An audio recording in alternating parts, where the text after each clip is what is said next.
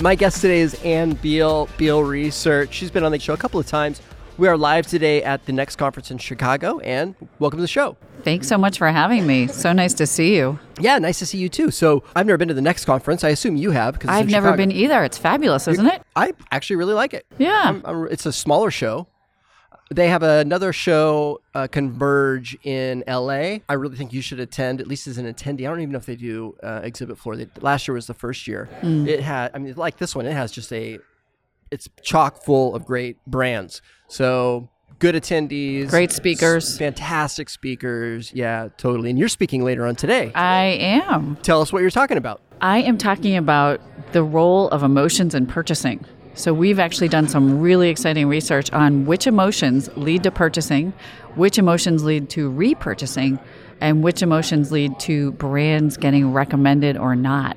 The actionability of that. So understanding, as a brand understands their consumer, and what's winning in the marketplace, it sounds like what you're really offering is helping them connect the dots to the emotional outcome of that consumption or purchase, or however you want to think about it. So we are increasingly of the opinion that people don't think their way through the marketplace, they feel their way through it. Totally. I do. And yes, me too. The brands that we engage with are the brands that give us a positive emotional response. And the brands we really engage with give us a really positive emotional response. Apple would be a good example of one. And Coke for me is like, I like Coke. Actually, I don't like Coke. This is funny. I buy Coke when I'm not feeling good. It's such a weird consumption behavior. It makes you feel better though, doesn't it? Comforts you. And Coke is actually a good example. That's actually a brand we reference in my talk in terms of a brand that's actually driven a lot of emotional connection with consumers. And they actually, if they had access to my model, which I think they must have at some point done that. Hint, hint, those are listening from Coke. They have used those principles that we've uncovered extremely effectively. Got it. That's really cool stuff. Yeah, it's really great. You're also exhibiting at now, does Beal Research exhibit a lot? We actually have never exhibited. This is our very first time. Okay. So we have brought the crew out. We are, as you know, located in Chicago, so it's a little bit easier to have my staff here and fabulous colleagues. And we're also showing our books that we've written. We have a new book called Reading the Hidden Communications Around You, a guide to reading the nonverbal communications of your colleagues and customers, body language, so to speak. Yep. And other books, as you all know, we do publish a fair bit in the firm. Yeah, you guys about 2 a year is kind of what I'm seeing is the average for a decade. Not quite that many, but Not quite. We're glad that you think so. The last book was really interesting. I read that and it actually changed so we have little kids, a 2 and a 3-year-old, as well as a 12-year-old daughter and some older kids, second family thing. The Cinderella, what was the title? Cinderella Didn't Live Happily Ever After, the hidden messages in fairy tales. Right, and it's one of the interesting things about that is how in fairy tales, women are oftentimes cast as the bad person, right? The enemy. They're cast as very helpless, or if they are powerful, they're often cast as quite evil. And so men are cast as being powerful and good, whereas women who are powerful in fairy tales, aka witches and stepmothers, are generally evil. In fact, there's not one nice stepmother in a fairy tale at this point, and so that's kind of a sad thing for stepmothers who, as you know, your lovely wife knows, it's a stereotype that's just not accurate. Yeah, that's right, actually. That's a really good point. Anyway, I love that book. It was super informative for me. Yeah, there are little girls who occasionally call me. It's actually not a child's book, but it does tend to be something that young women like, and I've had a young reader as young as I think she was 12 years old.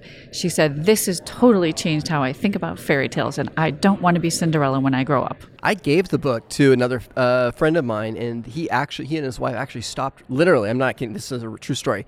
After they read it, they literally stopped reading fairy tales to their kids. Interesting. So, yeah, I thought that was kind of wow. Oh my gosh. I didn't mean, maybe, I don't know, but anyway, so it definitely is very actionable. And it's interesting. And I'm not against fairy tales per se, but I think we want to be thoughtful about what the messages are that they do communicate. Yeah, well, his wife was actually very cognizant of that already. And so as soon as she had this, I think it was like, oh my gosh, we got to really think about it. Yeah. Yeah, be a little bit more proactive in how we were managing the content, the bedtime content. But anyway, if somebody wants to get in contact with you to talk about, from Coke specifically, to talk about the work that you're doing in Emotion. Sure, they can contact me through the website. It's beallresearch.com. That's BEALL research, one word.com.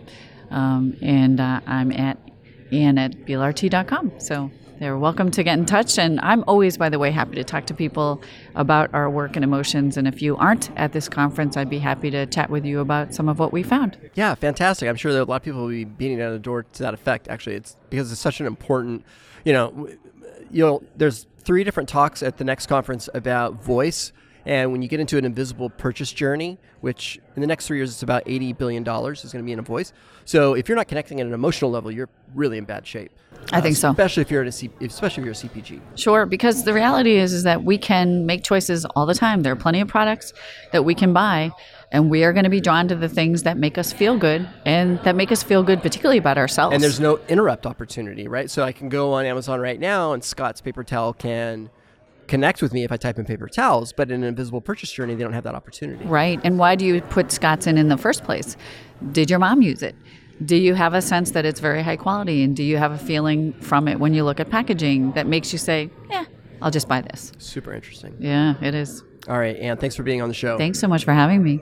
Thank you, Next Conference, for hosting us here, Happy Market Research podcast. Having opportunity to speak with the speakers here is a big honor of mine, and I hope you found a lot of value. As always, you can find Ann's information in the show notes. And if you like this podcast, please take the time, screen capture the episode, post it on your social media. Thank you so much for all the support. Have a great rest of your day.